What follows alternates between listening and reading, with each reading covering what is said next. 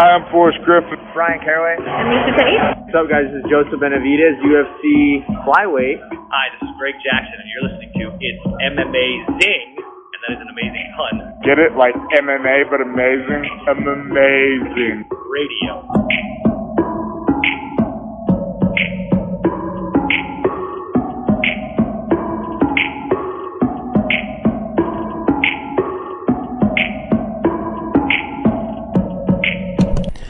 Welcome to It's Amazing Radio. I'm your host, Dr. Law. With me, as always, DJ Mark. Sup? Also with me, Kid Presentable. Hello. Happy birthday, young man. Well, thank you, sir. It's been a wonderful day of self-care. Yeah. Stefan turned years old. He's old as fuck, people. Whatever number you're assuming, assume higher. He's so old. It is. I get mistaken for significantly younger, and I believe that's by some choices I make in my lifestyle and fashion choices, but better to be thought of as younger than older than I am, I guess. Look carefully, people. He's old as dirt. Okay? Look at him. Also joining us this week, returning, Lavender Gooms. Hey, guys. All right, boys and girls, we're going to talk a little bit about our girl Angela Hill losing to Michelle Waterson in a close fight. Ed Herman with a slick veteran move that Mike and I were laughing about for a solid 15 minutes. The referee bailout? That's a veteran move. The referee bailout. You got me right in the dick. You sure? Doesn't look like your dick. We're going to talk about some news. We're going to talk about this Fight Night card this weekend, which is really excellent, despite the fact that I hate everything involved in the promotion of the main event. But first, you know, I talked to the guys before the show and I say, man, like, what's the news this week? You know, and we got some news about Conor McGregor. We're going to talk about, you've definitely heard what happened. Man getting arrested. We'll talk about that a little bit. We'll talk about Dustin Poirier and Tony Ferguson having each other's back. But I'm surprised this group of people didn't read the headline, George St. Pierre seen on the set of Falcon and Winter Soldier dressed as Batroc the Leaper. How, guys? How? How did none of you get this? We didn't see it. None of you look? You didn't mention it on the pre-podcast thing, so I'm guessing it's fairly new. So you guys didn't search for news. It's entirely if I have to find news or not.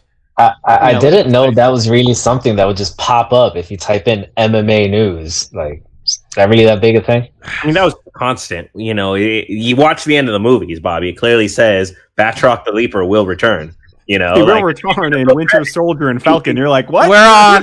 This is episode. I didn't even know that George St. Pierre's character had that cool a name. I just thought it was French Canadian thug. Jesus Christ. This is disappointing on multiple levels, folks. Episode 399, we're on now. No one's finding news about the GOAT.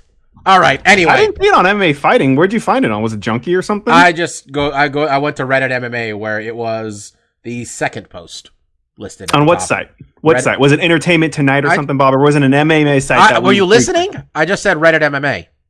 Well, Reddit MMA is just an amalgamation of a bunch of people saying shit. That's where people post articles. So it came from justjared.com, which is where you link to, and you can see GSP and some lady named Emily Van Camp, who I think is the blonde girl from Winter Soldier, right? She played Sharon Carter. Yeah. Good. He knows that one. He doesn't know GSP playing fucking Batroc the Leaper. All right, well, Emily Van Camp is like, I was going to say actually famous. George St. Pierre is famous, but Emily Van Camp is like, you know, she actually had, a speaking part in the Captain America movies. God, this is multiple levels of disappointment. All right. Bobby, next time I'll go to, what was this jackass name's website? Justin.com? Just Jared. I'm just saying. I'll go to Just Jared. All I'm asking, you go to Reddit. Fighting. You just go to Reddit. You go to the subreddit Reddit MMA. 3 letters. MMA. Look for Just Jared. The fucking. Just, you know what? Anything in the top 5 is news. All right. Just Jared sounds like a horrible R&B like album. Just Jared. This is the fucking news that Bobby wants us to look for. Just Jared. This is the worst. Michelle Waterson beat Angela Hill, I guess. 11 media members had it for Hill, 10 had it for Waterson. Three judges scored it, two of them for Waterson, one for Hill. One of the ones who scored it for Waterson apparently spent part of the fight taking a shit, because I don't know how he got the second round for Michelle Waterson. People with eyes gave the first 2 rounds to Angela Hill. Third and fourth round to Michelle Waterson. Fifth round is a toss-up, honestly. I thought Hill won. I think, Mark, we talked earlier, you thought Hill won. Mm-hmm, correct. But it was close. I mean, I wouldn't call it a robbery. It just kind of sucks, Steph, that... Okay, Steph's chewing. Mike, it kind of sucks that consistently Angela Hill, this just happens to her. Yeah, for sure. I thought that Hill won 3 of the rounds as well. I thought she won the 5th. Okay, well, in fairness, we weren't paying attention until the 5th. Like, let's be honest there too. Well, I rewatched the fight earlier today.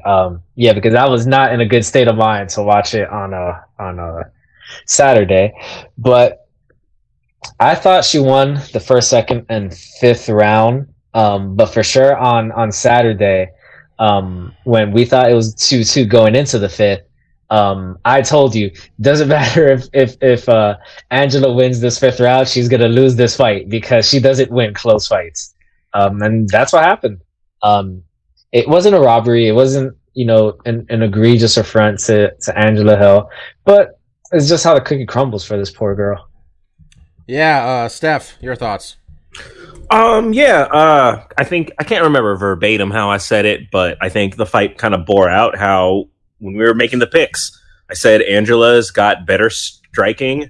Michelle kind of is pretty pattering with her attacks, but Angela, and this being the caveat, Angela has severe grappling deficiencies in which a fighter like Michelle, who you can get controlled herself by better grapplers, that was going to be her avenue to stealing this fight from Angela, and that's exactly what happened. Once she was able to get the body locks and get the trips out of them, we really kind of saw is, Angela's not inept on the ground. She knew how to defend things, but she wasn't great at getting back up.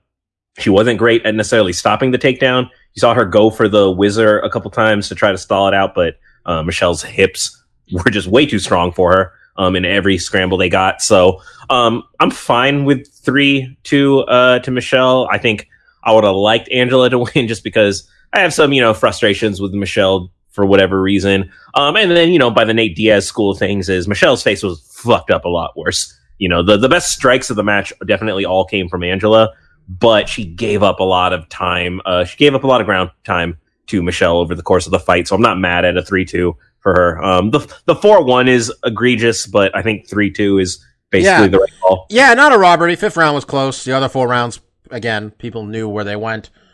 The something that they do, the Jackson camp does, that I've noticed in the past, but with no audience is fucking just annoying and almost egregious, is that anytime, and I get why they do it, anytime their fighter does anything that's even slightly positive, they all yell about it and act like they won the fucking Super Bowl.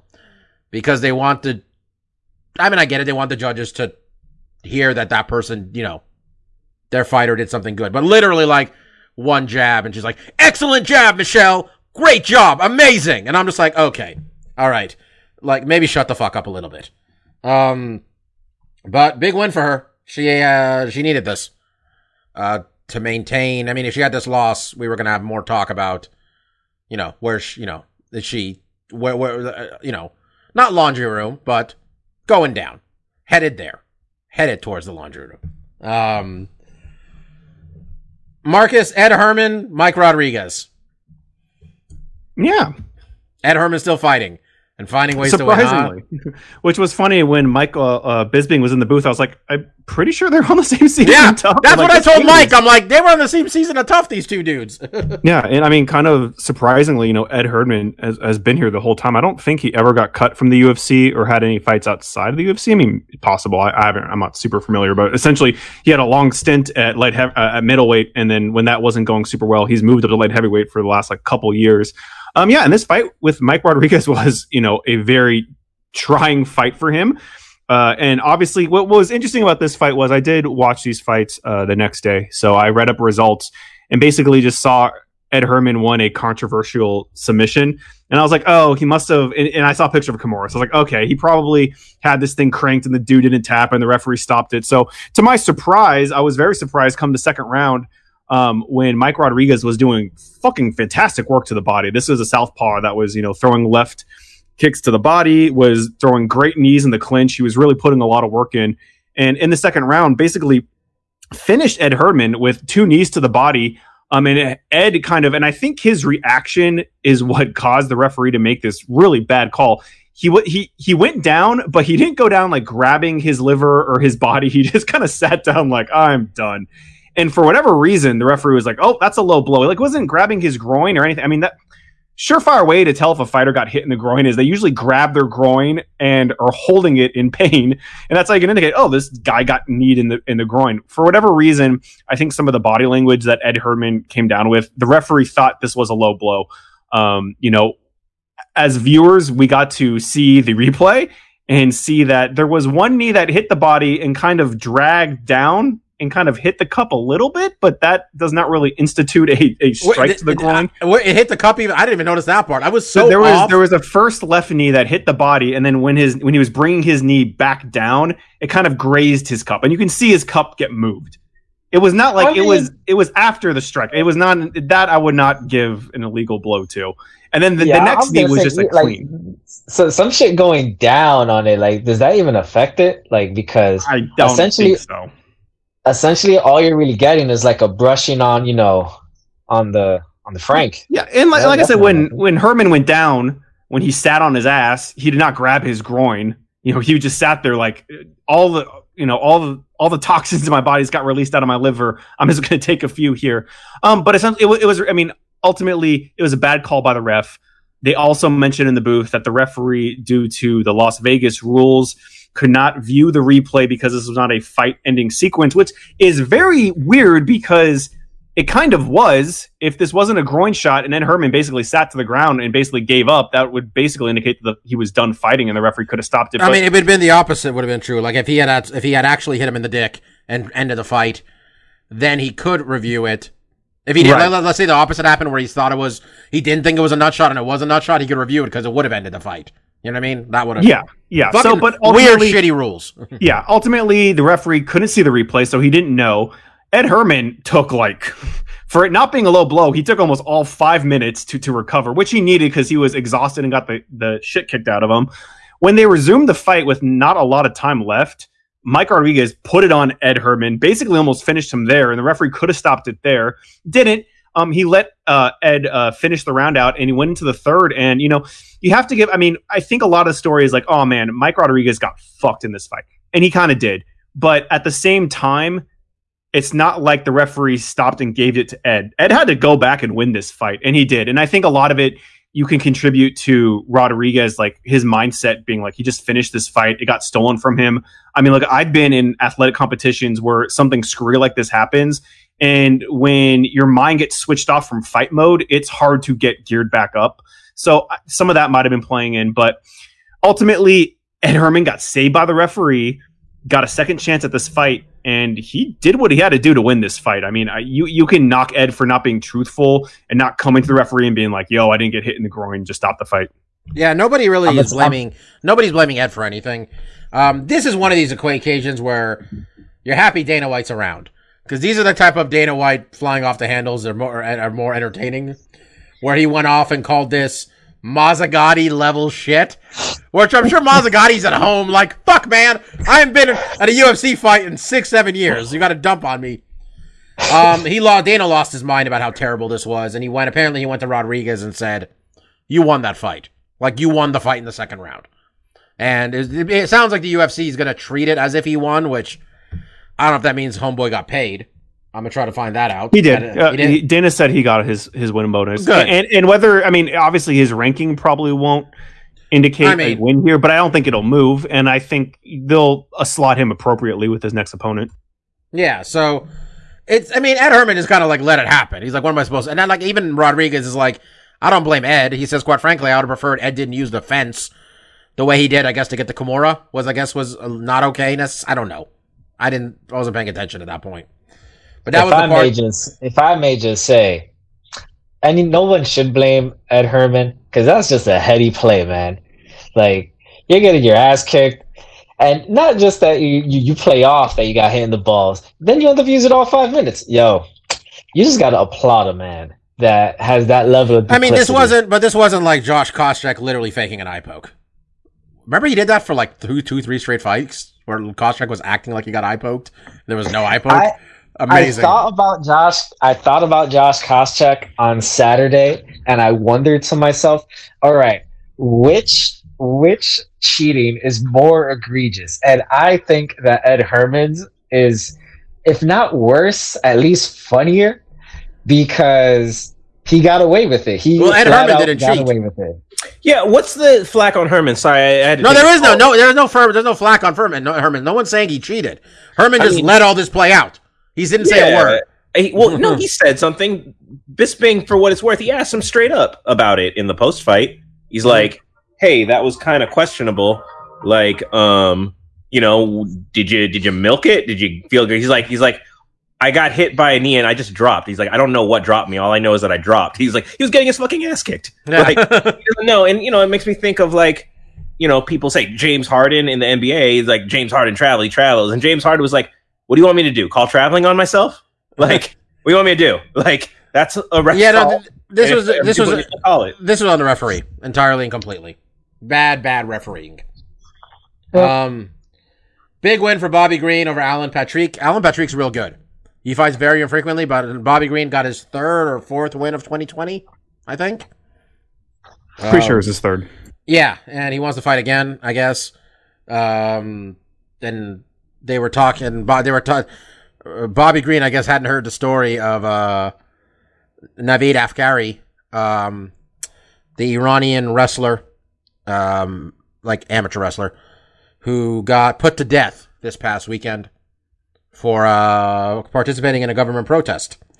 A story I've been following pretty carefully, considering, I'm Iranian. And despite Trump and Dana White begging the Iranian government not to do it, Iran's run by a bunch of religious zealots who can all fucking die.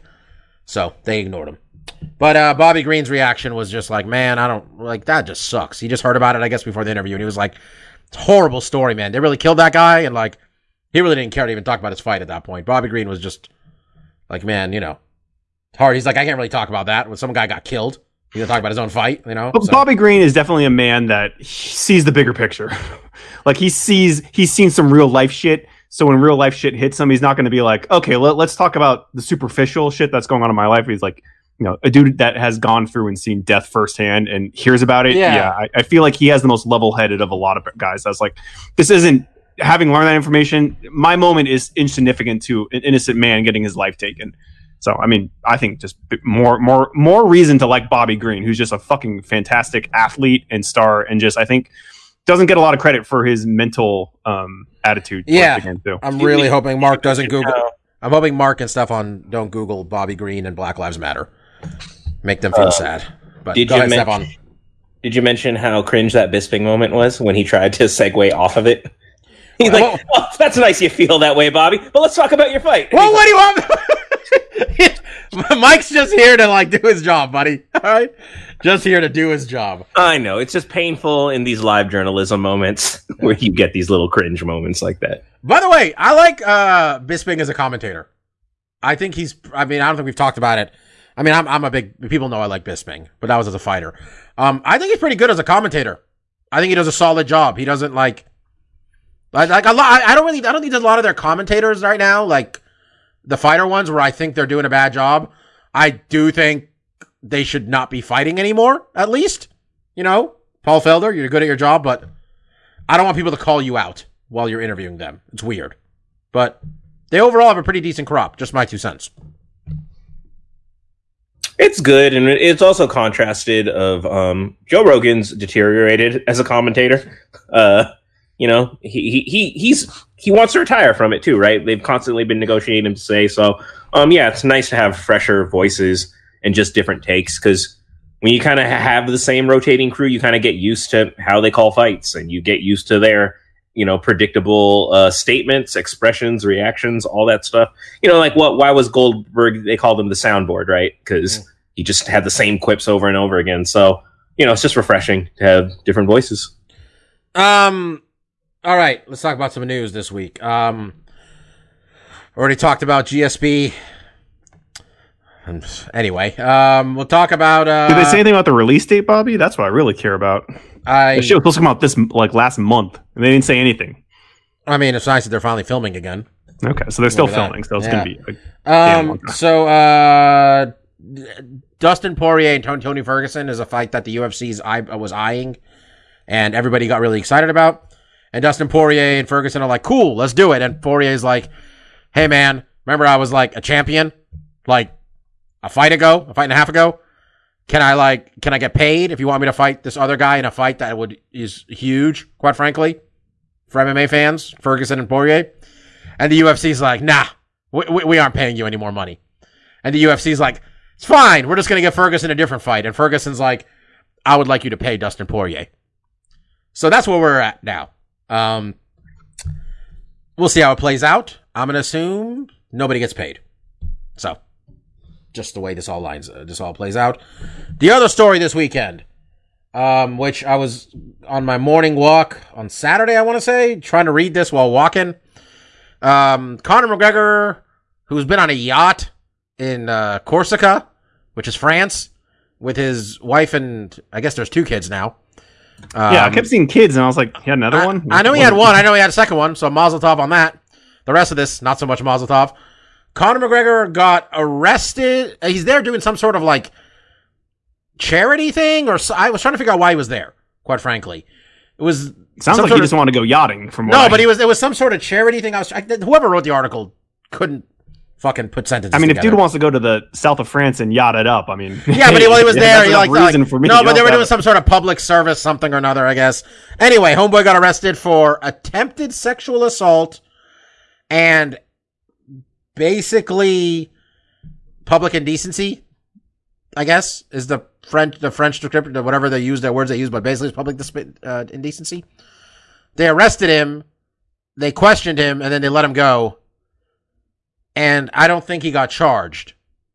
And then he just, and this was right after he said USADA got on his boat, a couple, he was tweeting about that, hours before, about USADA coming to take a test, which I'm sure the USADA people are like, yo, who wants to go to France on this yacht? Who wants to go to a yacht? Everyone raises their hand. Can you clarify?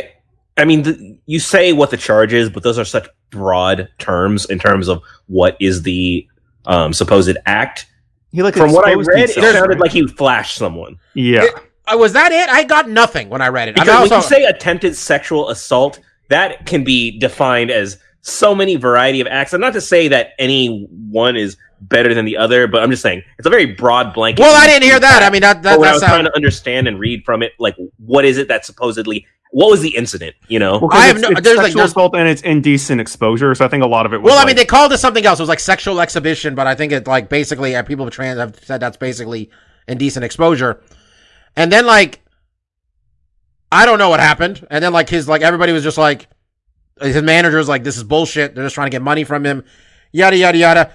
I don't know, man. I saw it and I was just well, managed to get arrested while on a yacht with his wife and kids. That's a new one. Mark, your thoughts? Yeah, no, I mean, I saw this and it's unfortunate. And I mean, it sounds like he is planning to come back, right? If USADA is testing him. And I think he didn't pull himself from the pool, at least, is what it means. Okay. Cause I mean, I think that is an unfortunate thing when we see these athletes get to this highest level and they're not as active, like with John Jones. He wasn't active and you have to fill out your days somehow. And if you're not, hardcore training when you're in a training camp, you don't really have time to fuck around. You're not going to the bars and promoting your proper 12 or whatever. You're in the gym, you go home, you eat, you sleep. It's a very regimented thing. When these guys find themselves with a lot of money and no longer have that singular thing to focus on, like a fight coming up in 12 weeks or something, stuff like this tends to happen. And I think it's unfortunate. We've had a lot of Conor McGregor mishaps, and it looks like this could be a big nothing burger too. Like you said, Bob, he was apparently on a yacht. They brought him in for questioning. He didn't get charged with anything. It could very well just be someone trying to, manipulate the system to get money from, a well-known, multimillionaire celebrity. I mean, it's been 4 days and there's literally, I'm trying to read right now. And all I've been able to tell you now, Mark, is that He was there to take part in a 180-kilometer, 24-hour charity water bike race. He's not there to take part, Bobby. He's there to take over. I mean, Bobby, the one thing I heard was it sounded like he made up a sport. I was trying to figure out, but he's going to be 24-hour. He's there with the water Prince bike race. Well, he's there. He was supposed to. So I think I don't know what that is, but he's with the Prince. He made that up because he wanted. He's with. That Well, actually, sounds like some real rich person shit right there. So as I was saying, he's doing it with Princess Charlene of Monaco to help promote the awareness of water safety, which. I mean, I don't know. Biking in the water. Princess of Monaco, Mike's right. That's some first world shit. We're not even wow, okay. That's the weirdest event I could ever. Yeah, honestly, like it's like it could be everything. It could be nothing. But I saw it. I'm like, all right. Is he gonna get charged? And he hasn't gotten charged. And I'm like, I don't know what to say about this. It seems like Conor McGregor realized, like, yo, like I'm here with this made up sport, like on the water. I'm here chilling with the Princess of Monaco. He was probably feeling himself, and he's like, yo, let me just whip out my dick. Like, I can do whatever I want. And then it's like, oh, no, I can't. Oh, shit. It honestly, what it sounds like to me, it sounds like the Prince of Monaco just wanted to meet Conor McGregor. So, like, let's slap together some 24 marathon water bike. Sure, let's get that shit. That's weird. I did not know what that's what they're doing. It sounds like it might be a bunch of nothing burger, but ultimately, at the end of the day, what it tells me is, like, I really hope that Conor gets into a fighting camp, because I feel like a lot of these issues with him going to a bar and stuff, like, these are the things that he should not be focusing on at this stage in his career if he wants to continue fighting. If he doesn't want to continue fighting, then bygones be bygones. Go do your water bike races all day and, do what you got to do, But, I just feel like we've seen it time and time again. These guys that get super rich and popular off of sport, once that driving force to accomplish getting the belt or becoming the greatest or getting 2 belts or something is gone, they tend to get in trouble. And we've seen that with Conor, and I hope that's not the case. Well, in the world where they're not going to book him for a fight because they want the gate, and there's no gate right now. Yeah, that's true. If this guy's not in fight camp and he wants to go on a boat with his wife and kids, more power to him. Yeah. Hopefully the allegation is false. And if it's not false, hopefully justice prevails. But it'd be nice if, like the flashing thing you mentioned, Steph. I haven't even seen that. This all was such I'm like, what? I'm surprised there's like so little, honestly. So that's why it's the story's developing, right? Or maybe it's over and done with. But it's hard to come down and condemn him just because there doesn't seem to be any account of what exactly is going on. Well, because I thought when I saw sexual assault, I'm like, oh, did they arrest him for that thing that was like 2 years ago? That thing where that was a previous thing. I didn't think it was a new incident. Because I'm like, oh, they must have found evidence or decided maybe this is worth pursuing. But I'm like, no, this is something totally new. And I'm like, well, what the fuck is this? I don't know. Anyway, another day, another negative MMA headline, which there were so many of them. Well, not even headlines, just... I don't want to get on my soapbox too much. Let's make some picks, because this card's great, quite frankly. The fight card the fight nights get real good right before they want to convince you to buy a pay-per-view, which I won't be buying. The main event this weekend is Colby Covington and Tyron Woodley. I'm not here for any of this shit, man. I don't care anymore. He's a massive favorite, Steph. Colby Covington? Minus 330 favorite, I think. Yeah. 360. Minus 360 plus 300 Woodley. This fight should have happened 3 years ago.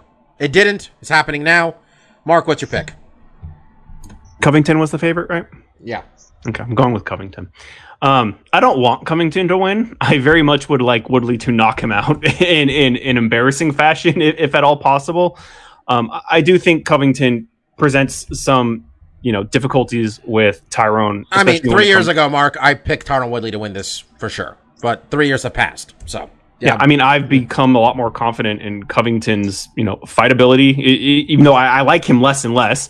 But yeah, I've been extremely impressed with what he's done in the cage. The Usman fight, it could be potentially a roadmap for Tyron Woodley. I mean, I think if he can stall him out against the cage, get him down, I think those are good things that Woodley potentially can do. What I like Covington in this fight is that this is a guy that really pushes the pace. He gets in your fucking face and he throws punches and kicks at you the whole time. And, is Woodley going to be able to take that and land his big punch? Maybe. And that'd be fucking fantastic. And I'm going to be jumping up and down like everyone else if that happens. What I can see is Covington just kind of overwhelming Woodley, not giving him the space and opportunity to create his shots, to create takedowns, to get the fight where he needs to be. So, yeah, I am going with Covington. And the line kind of makes me feel a little bit more confident in that. I think potentially it could be a really close fight. I do hope that Woodley is going to be able to outpower Covington and land some big shots, control the clinch, potentially even get him down and do some good ground and pound, which we've seen Woodley do very effectively. But I have a feeling the wrestling might not kind of negate itself, and it might come down to striking. And while Covington is not a particularly great striker, he's very active. And I think he's going to run those numbers up. And the judges are going to be at the end of the day like, Woodley maybe lands one good shot in a round, but Covington landed like 48 mediocre shots and they give him the round. That's how I'm going with decision Covington. Birthday boy, what do you got, man? Yeah, it's not really exciting. Woodley seems washed.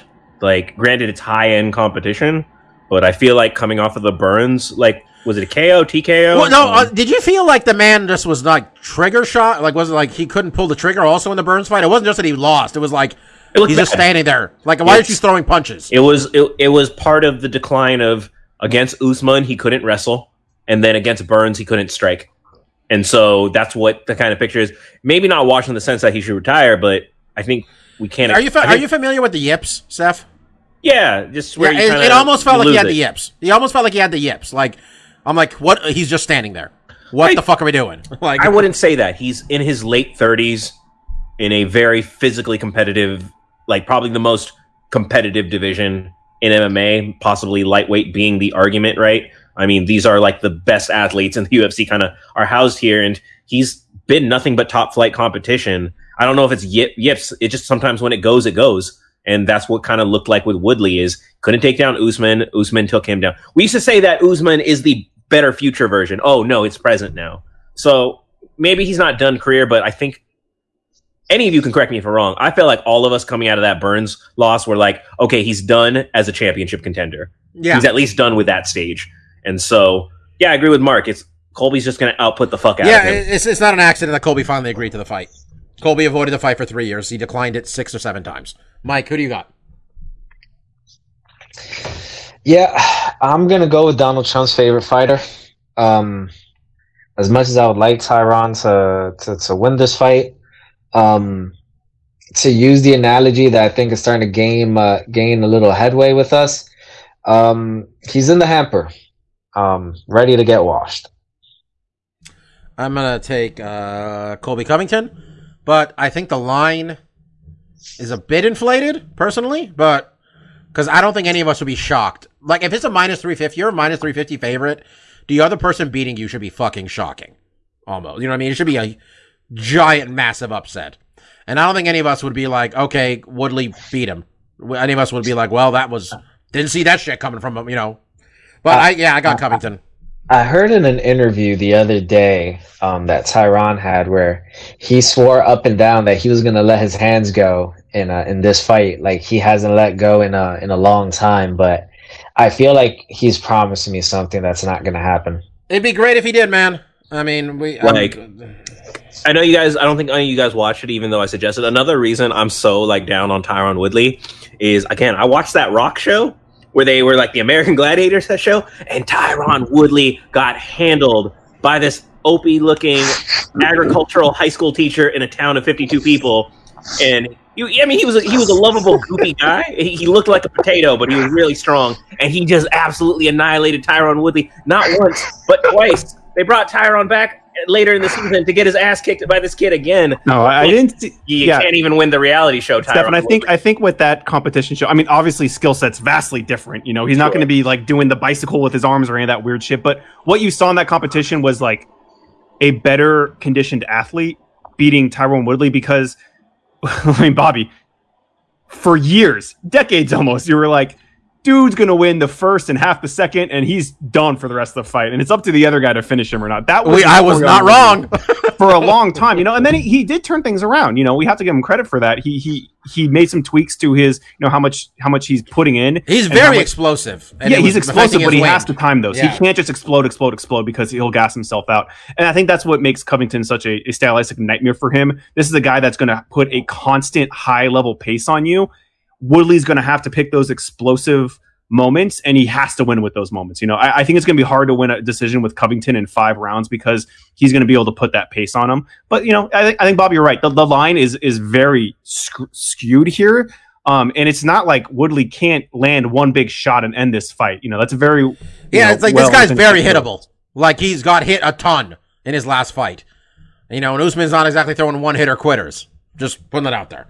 But yeah, I mean, we all got Covington. Co-main event. This is going to be wonderful. Assuming Donald Cerrone Googled who he's fighting.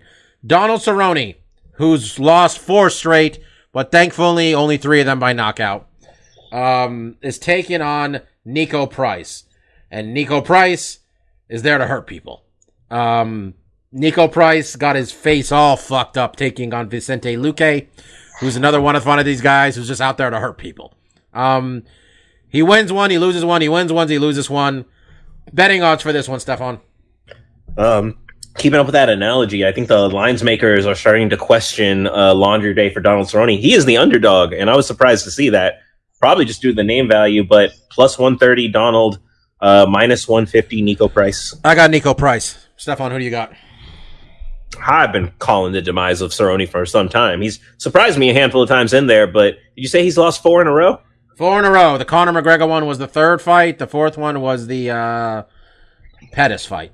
Yeah, I mean, if it's 5th, he gotta be calling it quits soon. But yeah, that's kind of an unfortunate outcome now that I say it. Part of this, Steph, though, is you got to wonder, they like Donald so much. Maybe they see something here like Donald could take this guy, or there's something about the guy's game. You know what I mean? Oh, no. It's like you said about Woodley. Cerrone's knocking this kid out, who's very hittable in his own right. Absolutely would not come as a surprise. And it's not that big of a line, but yeah. I'm going with Father Time here. Cerrone's had a lot of mileage on that body. I'm also hoping Mark picks Cerrone here, just so at least I can try to make up some ground. Let's see if he agrees. Marcus, what do you got? No, I mean, not a fight where I'm going to pick that tactical. Even though we've all been picking the same fights, and that gets kind of boring. But it's hard to go with Cerrone. I mean, a 4-fight losing streak is really tough for anybody. When you look at the guys he's fought, it's cream of the fucking crop. I mean, these are like the top title contenders for 55. That all being said, this is at welterweight, right? Or is this at lightweight? This is welterweight. This is welterweight. So, I mean, I think Nico's a big welterweight. I think he's just a tough guy. It's hard to put a lot of stock in Cerrone right now, having these losses. I mean, I think this is more relevant of the type of talent I want to see him fight. I don't think he's going to get it done here. I disagree. I agree. Any fighter in the UFC that loses 5 fights should probably be seriously considered to, hanging it up at least, or getting cut from the promotion. But this guy's such a moneymaker for them. They're not going to cut him. And I don't even know if it probably would be fair, but he's such a big star, and the guys he's losing to are cream of the fucking crop. I mean, except maybe Pettis at his stage in the career where he beat Cerrone wasn't, quite. That was the right person for him to fight. It was. That was the right matchup. That's good. Right. I remember when they booked it, we're like, this is the right matchup for everybody involved.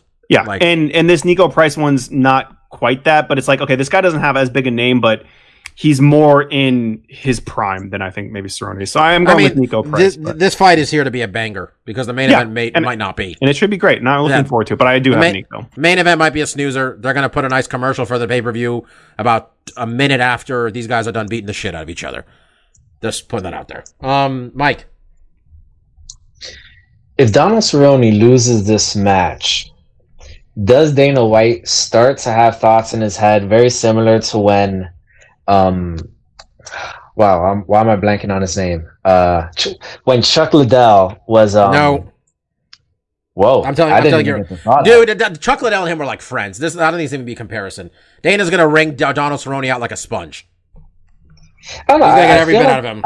I feel like there's maybe not the same relationship that Dana had with Chuck, considering he used to, I think, manage Chuck. But I feel like that Donald Cerrone has been a company man through and through, and has helped Dana out in a lot of spots. But I mean, Dana doesn't seem like the type that, with the guys that he likes and maybe considers friends, he's just gonna, put them out there to get destroyed. So, man, he sent Bisping 2 weeks after GSP domed on him and choked him out to China to fight Kelvin Gastelum on no notice. And Michael Bisping is as much of a company man for them as anybody else. So, I'm just saying, I'd be surprised. That is an entirely good point that I had not thought about. Donald Cerrone will have massive brain damage before this is done by age 50. Donald Cerrone, you're not going to retire Donald Cerrone. Donald Cerrone is one of these guys who's going to fight like Diego Sanchez. He's going to fight as long as he can. That's what I read from him. What do you think, Mark? I don't think he's stopping.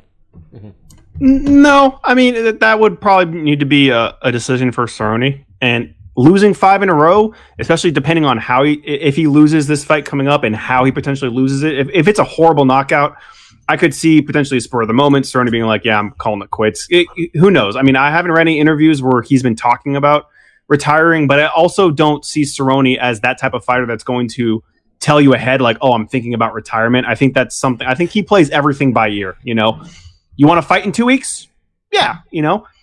I lost 5 fights in a row and I just got knocked out horribly. Maybe it's time I pivot. But I mean, he's got a kid now too. So he does, and I don't. I don't want to knock the guy, but I don't know what backup plans he's building. Right? I mean, I think he's marketable, but if he's not fighting, is Bud Light going to want to put him in a commercial, or how is he going to make money after the fact? Is he going to open up his own gym? I mean, who knows?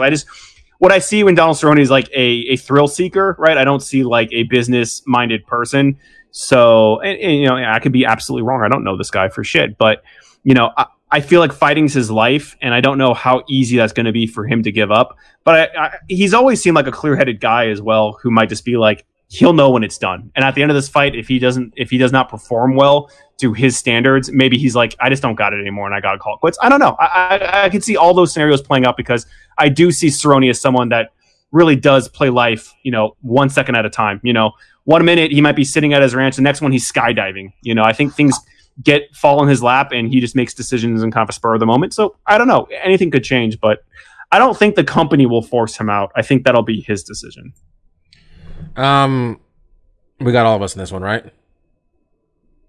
Do we all pick the same guy? No, I think we all picked Nico.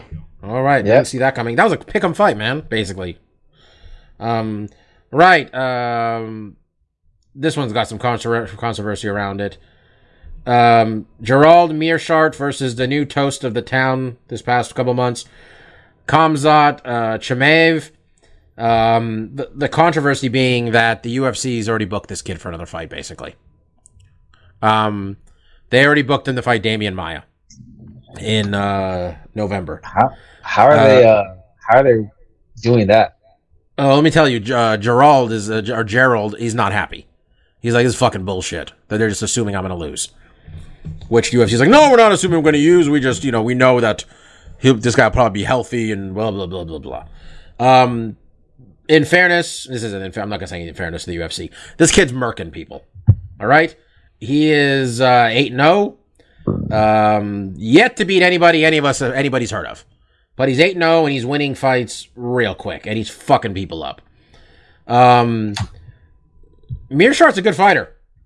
Meerschaert's a good fighter with 44 pro fights. He's got 44 pro fights. He seems to trade wins and losses a lot in the UFC. Beating guys like Deron Winn and Trevin Giles, but losing to Eric Anders, Ian Heinisch, and Jack Hermanson. Betting odds for this one is off the charts, right, Steph? Minus 420. Chimaev is nice. Like you said, he's here. They know what they're doing with this kid. They have an opinion of him. But who am I to disagree, right? Like, he looks like he has an elite skill set. And Bobby, you talk about soapboxes. He's another Chechnyan, soldier, positive propagandist, and those guys all do really well. I thought he's in Sweden. Is he? Yeah, he has ties to the whole regimes. I mean, everybody's got ties. This sport is full of horrible people. They love him. He's lived in Sweden. Apparently, there's a story that was it Kareem Zidane? Is it Kareem? Oh yeah, I saw Kareem's thing, and I remember. Yeah, they sent him to Sweden to be the propagandist, to be like, go to the gyms and spread the word about us. Yo, everybody enjoy Kareem Zidane's reporting for as long as we can, because That man's had threats against his life, and this isn't me exaggerating. Oh yeah. When you're going after a warlord with the power that this guy does, just saying. Let's enjoy this man while he's still around. God willing, nothing happens to him. But yeah, this guy supports a horrible dictatorship. Good to know. He's a huge favorite. I'm taking him. If I'm going to pick against him, I'm going to wait for him to fight Damian Maia so I can make that mistake. I'm going to say 2-1. He's going to beat Damian next, yeah, so. That seems... Damian's like 45. What the fuck? What are we doing here? Mike, who you got? Oh, yeah. I'm going to go with the guy who is the massive favorite. Yeah, that's Mark. not even a question. Mark. Yeah, I'm going under the assumption that he's also part of the Dagestani wrestling club and it has that style, which... honestly, I think is an evolution of this sport, and they're leading it. And I don't know if this guy's going to be the one to stop that. All right, this next one's really tough. Johnny Walker suffered back-to-back losses, got knocked out by Corey Anderson, then he lost a fight to Nikita Krylov back in March. He's taken on Ryan Spann. Ryan Spann's on a fucking tear. Ryan Spann has won 7 fights, right? No, I'm sorry, 8 fights in a row. 4 of them in the UFC. I guess 5 if you count the Contender Series. He's there to tap you out. That's what Ryan Spann's here to do. He trains out of Fortis MMA in Dallas, which is actually a gym owned by Darren Williams, former NBA point guard. Just people didn't know that. Just fun fact for you. This is a pick'em fight, right, Steph? More or less. I think Johnny Walker slight favorite -120, even 100 for Ryan Spann. So this seems like when these fights get booked, I always like try to figure out. You guys heard me do before. Say why did they book this? And I think some of this is for the UFC to be like, all right, Johnny Walker, you're not getting a handout. Let's see what you fucking got. Because this is the new light heavyweight division, bro. And there's other guys out there. You're not the only guy in his 20s. This guy's 29 years old with an 18-5 record. And he's got names on his record. He beat Rogerio. As old as Rogerio is, So yeah, I don't think I think this is going to be a close one. Mike, who do you got in this? Yeah, I'm gonna go with Ryan on this one. I think the luster on Johnny Walker has come off, especially in these last 2 losses. Starting to think maybe he was a bit of a flash in the pan. Came on real strong, but everybody decided to just wait about 4 minutes before they start fighting him. Yeah, exactly. So I think that unless he's made some big improvements to his game, I think he's been figured out a bit in the UFC, and I think it'll continue with Ryan. Mark, what do you got? Yeah, I'm trying to think if this is where I want to split from the group. There's no group. It's just Mike. And it's a pick'em fight. No, I know, but you guys are probably all going to pick Ryan Spann. I can tell. Because picking Johnny Walker is kind of stupid. He's a favorite. Yeah, but he's only the favorite because people know who he is. No one knows who Ryan Spann is, and that's why the line's all messed up. I'll go with Walker. This would be my tactical decision here. I don't have a lot of confidence in it because he's on a 2-fight lose streak. And I think that the momentum is in different places here. It's hard to take a guy seriously when he hurts himself in his victory dance. It just really is. When you don't do the worm correctly and you fuck up your shoulder, how am I supposed to take you responsible for any physical activities? Like, I don't know if I should trust him lifting a couch, let alone getting in an MMA fight. But I'm still going to pick him. It's my tactical pick here. He'll probably win by some bullshit way, kind of like Michelle Waterson did, and I'll get a point regardless. But that's what I'm picking. My pick was going to be whatever you didn't pick. So it didn't matter to pick the other guy. He's got to get lessons from Otis on how to do the. Well, then isn't it fucking convenient, Bobby? You get to pick matchmaker and who gets to pick what first. You get to make your little tactical. I don't like this. This should be round robin. I don't like Bobby dictating who picks what when. I picked the last one first, and that was another close one. And But you all you- agreed with me. Mark, he's saying you just determined the pick order, so you get to arbitrarily choose when you want to hear someone's pick first. For your It's- own it's benefit. true, There's a little Bobby. commission. There's a little commission tweaking here that I mean, I'm pointing out. isn't that kind of the little benefit he gets from being the host, though? Yeah, I mean, it is. It is. Doing He's all, playing it up. literally doing all the work. Yeah. And Bobby, I'm not really griefing you because you know my stance. Anybody but Mike. This is a 3-person club. The Champions Club is a 3-person club, Mike. 400 episodes in, everybody getting real mouthy. Steph, who do you got? Yeah, man, I'm pretty off of Johnny Walker. Mark's suspicion was right. Bobby, you were picking Span. You were never taking Walker. You would have felt horrible about Mark, taking you Walker wanna- had you. Mark, you want to change your pick? You want to change your pick? No, I'm not going to try to pick. But Bobby, when you tell me to go first, and then after you're like, I was going to pick whoever you didn't pick. I was like, well, now this seems like there's a little. Why Well, you can always change it. Change it now. No, I'm sticking with my pick. 'cause We've that's how had I people. flow. We've had people change their pick on a Wednesday. All I'm saying, before, Bobby, so. is I'm seeing through the games you're playing, mostly because you're spelling it out right in front of me, and I just have to put the dots together and be like, hey, wait a second, that's weird. I thought I was being fair. I'm like, well, the other one, I'll go first. You're being too fair. Mark- You should have hidden it. Mark is being real salty considering he's in first by a pretty I know. sizable margin. Jesus. All right, Mike, did you pick? I lost track of what was going on. Mark was I barking at did. me. I picked Ryan. I was actually the first one to pick. Okay, Stefan. Yes, Span. Walker, I was wrong on him. Of all this light heavyweight crop, he's the one that I circled, and I'm like, I like this guy. He's kind of been exposed. He doesn't have much of a grappling acumen. Doesn't have a great gas tank, right? He's flashy. He's flashy in the first. Doesn't mean he won't win.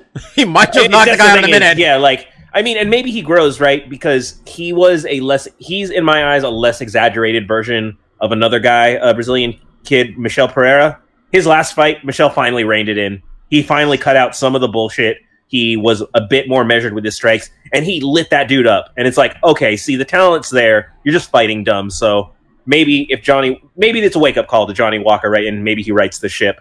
So the line is deservedly close because the kid's got a wealth of talent. But if he fights how we've seen him, then he has been exposed. Ryan Spann, he's won by submission, knockout, and decision. He's well-rounded. He can do everything. And that, right in this juncture, it seems like a foil to Johnny Walker's flashy one-sidedness.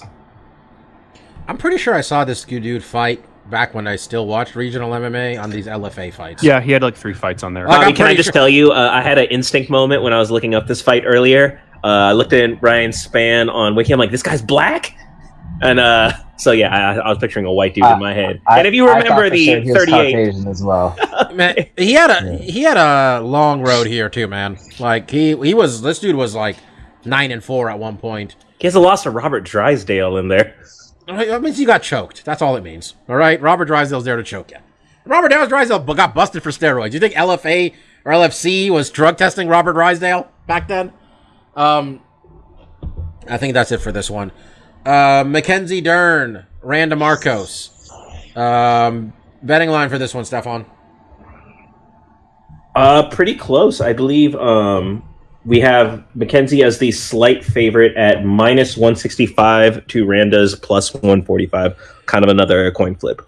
Mackenzie came back, bouncing back from her first career loss to get a knee bar about 2.5 minutes into her fight with Hannah Cyphers back on that Woodley Burns card. Randa Marcos, Randa Marcos is here to win one and lose one, folks. That's what she's here for. And the last one was a loss. Mark, I'm going to let you decide who picks when. Go ahead. Bobby, you go first. See how I did that? I will take... I don't like picking her to win anything. But Mackenzie Dern, even though the pick one to win one, lose one thing really lines up for Randa to win this. But fuck it, I'll take Mackenzie Dern. Maybe she got her shit together finally, that she's going to be a real contender. Who's There's next, more Mark? people. Mark. Oh, I'm doing everybody? Okay. Steph, you go.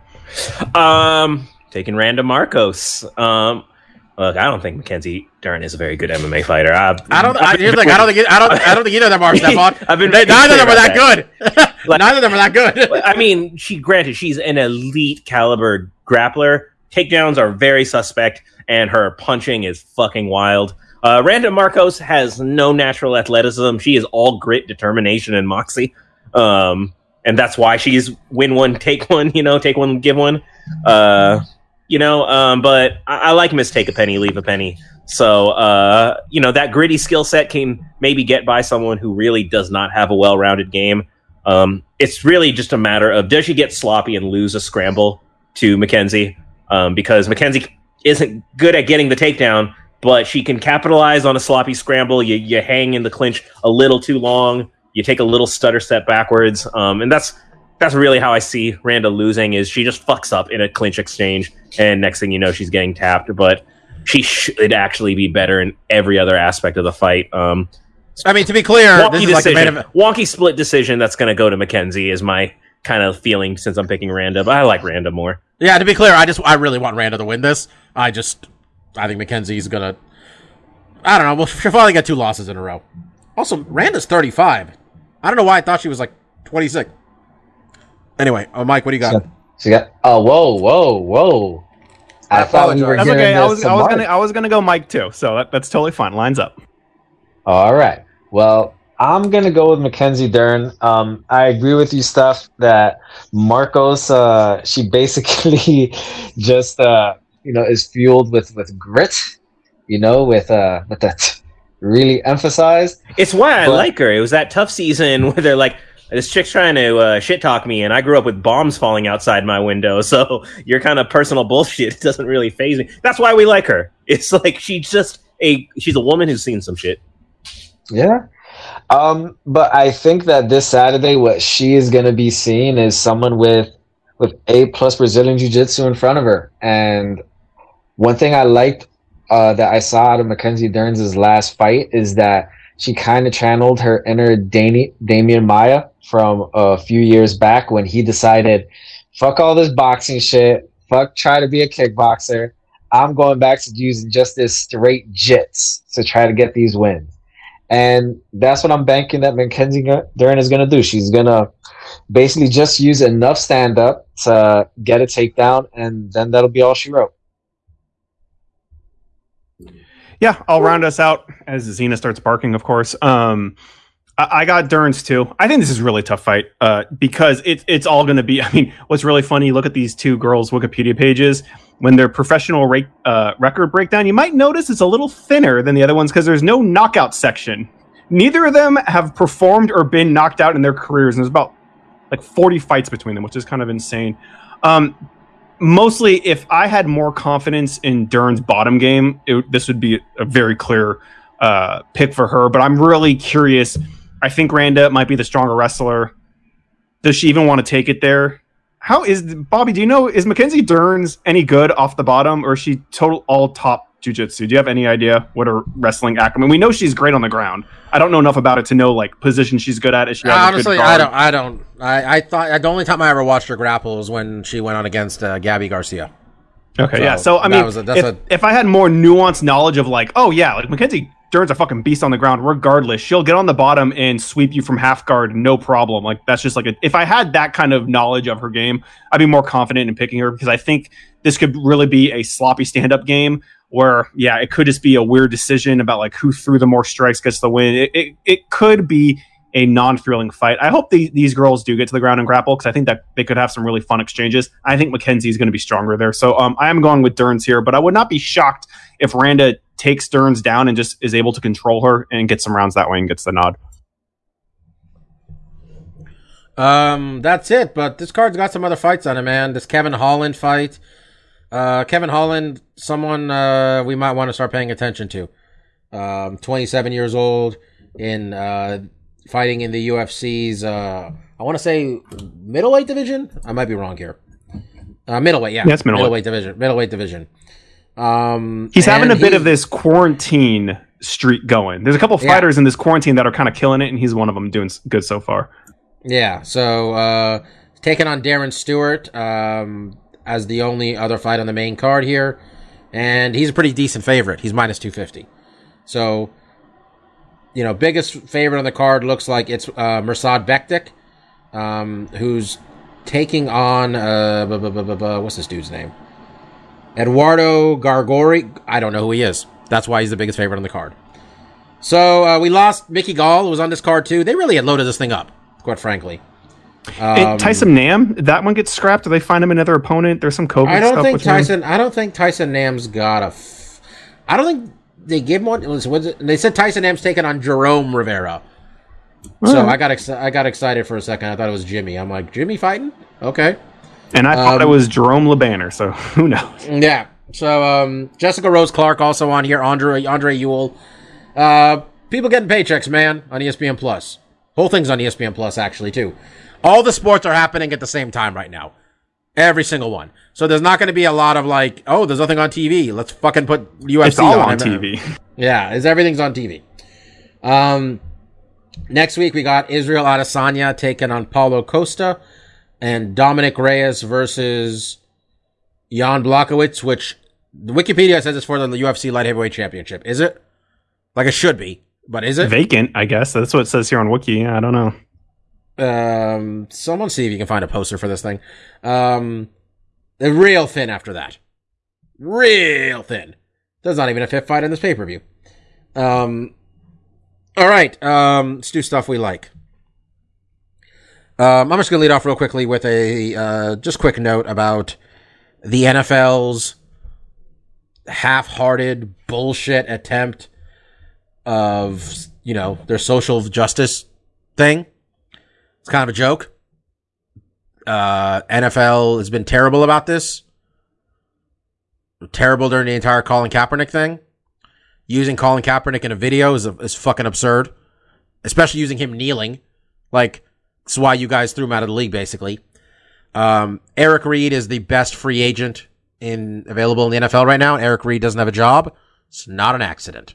Eric Reed was kneeling right next to Kaepernick. So, NFL can go fuck itself.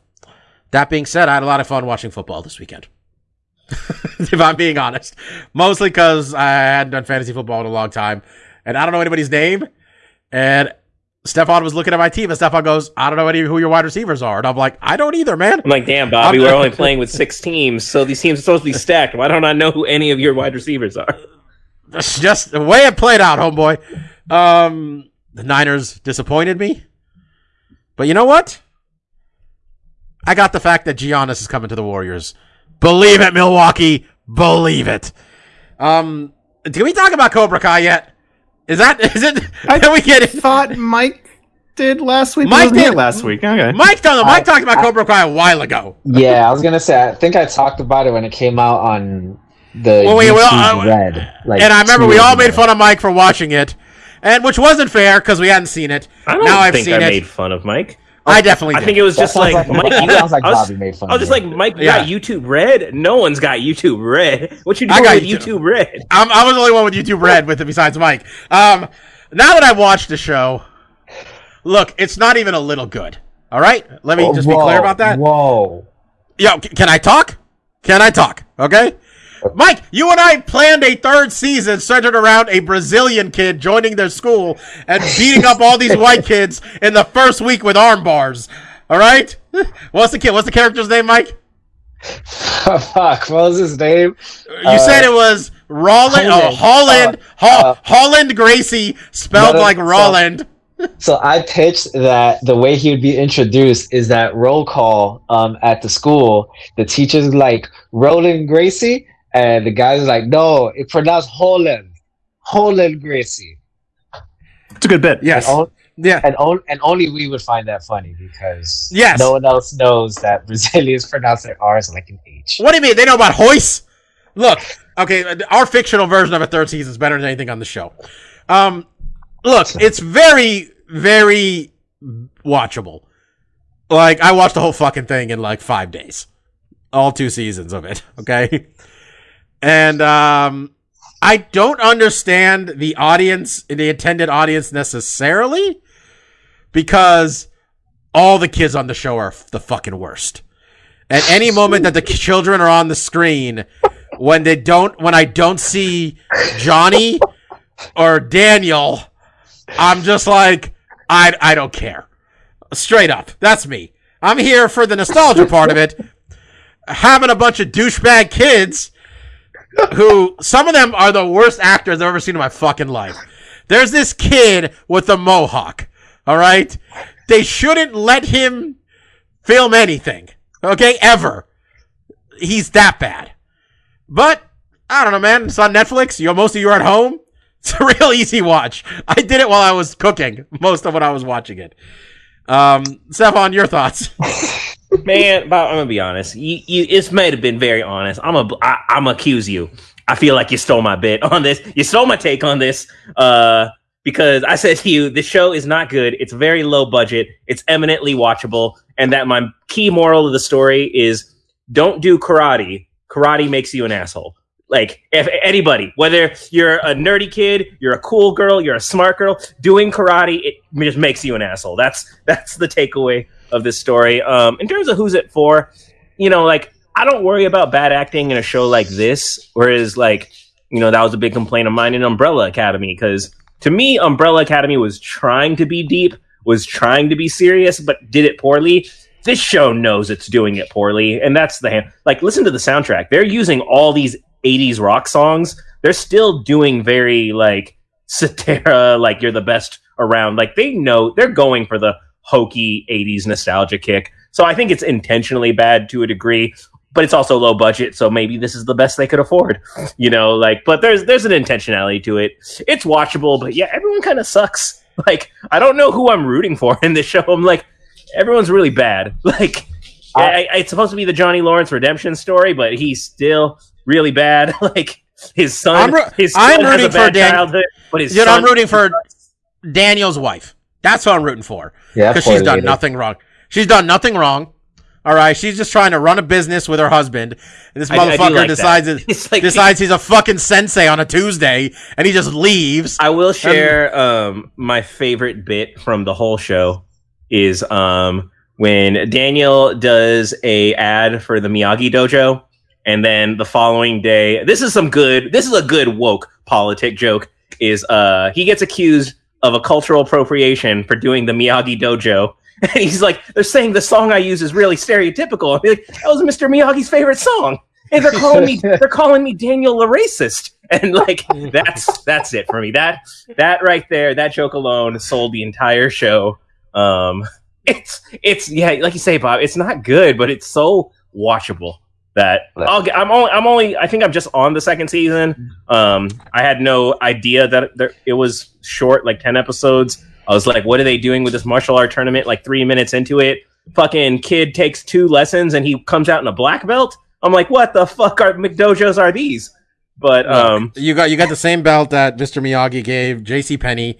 Was it $5? Was that a joke from the original Karate Kid? Something like that? But that sounds familiar, right? I'm not talking out my ass where he said it's been a while. Like, yeah, I was gonna say, I'm waiting for Mark to back me up here. He saw the movie. I haven't seen Karate Kid in like a couple decades. You're the only one who dressed up as a character from that movie. He dressed up as a bad guy, and I think he deserved his black belt. I think he went through the belt system accurately. What was the How I Met Your Mother?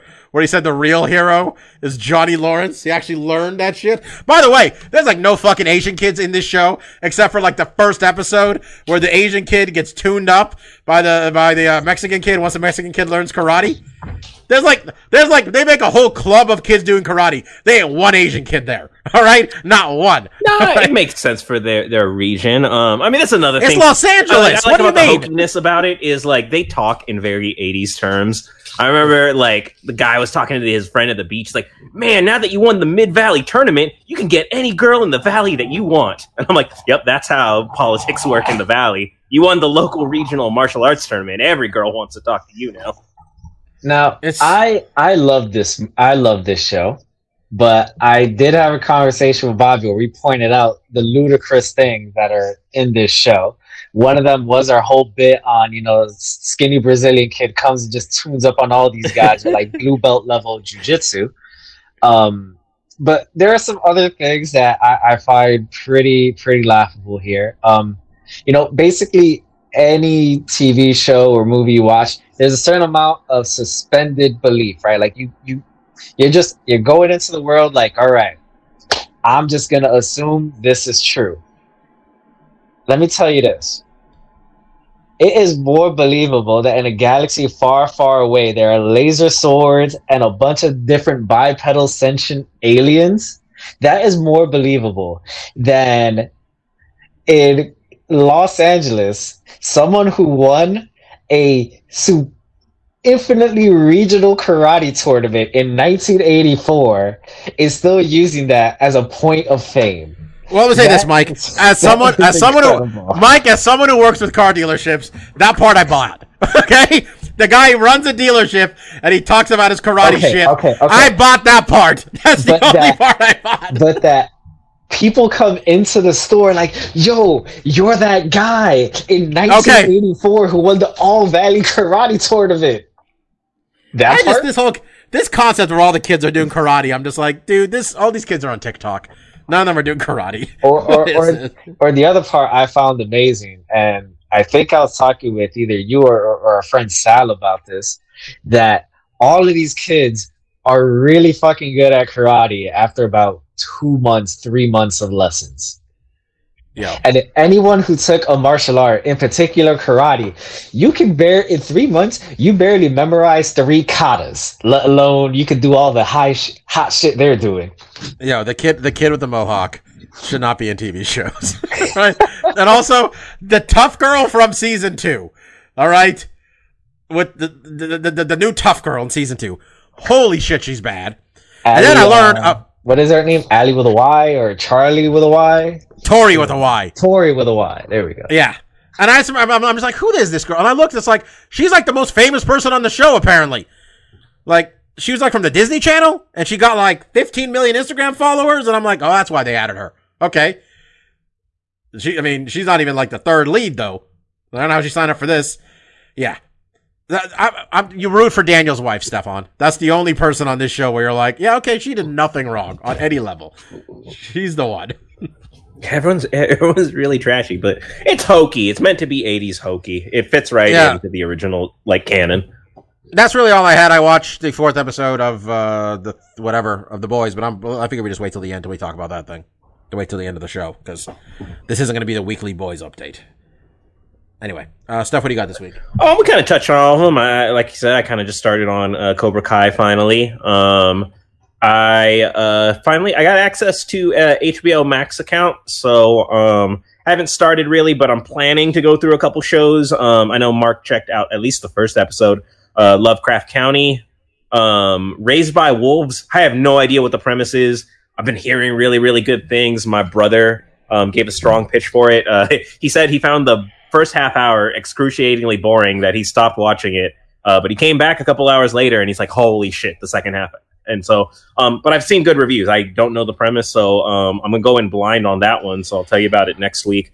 Still playing for Crusader Kings. I'm in the middle of a 3-way civil war with my 2 half brothers, and I thought I was doing so well. I lowered taxes, I built farms, we had food. It is hard being a ruler in 10th century Ireland.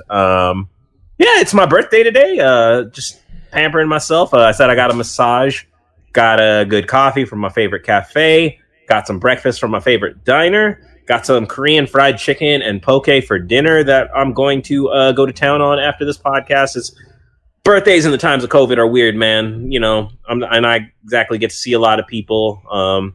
Really just happy for little things. The sky wasn't orange today. It's been hell in California for my friends here. Went to school in Oregon, my friends there. Shit's really real right now out there, and it's really just dire times after dire times. So nowadays, it's just really these little things that you gotta really enjoy and appreciate. And I'm doing that to my fullest. Got my pups with me. Not much more else I could ask for on my birthday. Mike, what do you have? Something I touched on before the podcast started. Something I wrote in my Instagram post earlier today. 2020, let's just say the last 12 months, they haven't been great. Shit just keeps happening. It's been sad. But you know what? All of that has been washed away in the glorious news that fell from the sky like manna. The Mets have been sold. The Wilpons will no longer be a thorn in my tuchus when it comes to my fandom. Steve Cohen, aka Bobby motherfucking Axelrod, will be the new owner of the New York Mets, and that dude's got billions. So I expect us to be like the Yankees in the late '90s, early 2000s, just throwing money after money after money at bad free agents. I expect us not to win a World Series because we're still the Mets, but at least we'll have more hope. Bobby Axelrod is the main character from the show Billions. Well, one of the two main characters. And Steve Cohen was the basis for which that character was structured. Mark. Yeah, I'll do some stuff real fast. So, big game coming out this week is probably Super Mario 3D All-Stars, which was rumored for a really long time, and I think they just announced it last week or 2 weeks ago on kind of a surprise Nintendo Direct. This game will contain Mario 64, Mario Sunshine, and Mario Galaxy. Oddly enough, Mario Galaxy 2 was left out of the mix, but they also announced that the Super Mario Brothers Wii U game, which I think was Super Mario Brothers 3D World, is also coming out for Switch later next year. So basically, with this package and oh crap, what was the one that just came out? Odyssey and the 3D World game. You basically have all the 3D Mario games are going to be playable on the Switch, which I think is really cool. So I'm very much looking forward to that. Also, when you're listening to this on Tuesday, on a Wednesday, Sony is going to have another, I don't know what they call their little directs or whatever. They're going to have a video presentation. We're going to be talking more about the PS5 now that Microsoft has revealed their plans for next gen with the Xbox Series X and Xbox Series S, which is so confusing keeping all this stuff together. And the price points at $399 and $499. No, $299 and $499. It's kind of time for Sony to basically tell us, the date. Which Microsoft has November 10th is when they're launching their consoles. So I expect on Wednesday we'll have a date and a price and a better idea of what's coming out on launch. So that's exciting. And then for my recommendation, I've actually been watching a show on Netflix as well, but I've actually been enjoying it, not begrudgingly, just because it's watchable, because it's actually, I think it's quite good. There's an anime called The Great Pretender, and our friend of the show, Eddie, who made our logo, he told me about it, and he said, like, oh, it's Cowboy Bebop-esque, or like, and mostly the opening, they just kind of did an homage to Cowboy Bebop, which is really just an homage to those old Bond openings, kind of, with more of a jazzy kind of fit. So I watched the first episode. I thought it was good. And then I was like, well, let me see if I can rope Christine in this if she'd like it too. And we watched the first episode again. She liked it. We've watched the first 10 episodes, and I think it's a 14-episode season. And I really like it. It's basically about kind of like con artists doing these big con jobs to like these crooks. And I'll say what I do like about this anime that's kind of a dying breed is it does seem like a lot of current Japanese animated shows are going like this 3D model route, where basically it seems a lot less hand-drawn stuff and more of like kind of CG 3D model-esque, which I have to assume is just a lot easier to produce. But this show is all drawn. It's all animated, which I actually find really appealing, because it seems to be somewhat of a dying breed nowadays. But more so than that, it's just a really fun show. It has all the makings of kind of like your heist movies, where you're not really in on what's going on, and there's lots of twists and turns and what's going to happen next. It's a very exciting show. I definitely recommend it. I think it's been getting a lot of heat. I've been seeing it mentioned outside of just Eddie mentioning it to me. I've seen a lot of. What did you watch it on? It's on Netflix. It's one of their Netflix original whatevers. But yeah, it's really good. I totally recommend it. The Great Pretender. Since you mentioned Eddie, I want to chime in something I like this week. That comes from Eddie. One of the best out of the blue texts I got this weekend was from our dear friend Eddie. And it read, Chris Evans is trending on Twitter due to some leaked nudes. And so we just made some That's America's Dick jokes, and didn't see the leaked photos. I'm sure it's great. I'm sure that Butts is great. All right. Be back next week. If you're looking at something to listen to, the Anxious Millennial Cowboy Twitter playlist on Spotify exists. And I'm not the biggest country guy in the world, but I enjoy listening to it. What is country music without sad cowboy songs? I mean, we're leading it off with a gay country singer as the, Orville Peck is the leadoff song of the playlist. Hangman Page is a progressive cowboy. All right. He's on board. Anyway, that's it this week. I'll be back next week. We're going to talk about the pay-per-view. We'll see if Woodley finds a way to get it done here. More realistically, we're going to talk about how the fight played out the way we all thought it was going to play out. But this is a good card, folks. So if you're paying for ESPN Plus, this seems like as good a time as any to utilize it. I was Dr. Law. That was Kid Presentable. That was DJ Mark. And that was Lavender Gooms. Thank you all very much for listening. Happy birthday to our boy here, Kid Presentable. And see y'all next week. See ya. Cheers.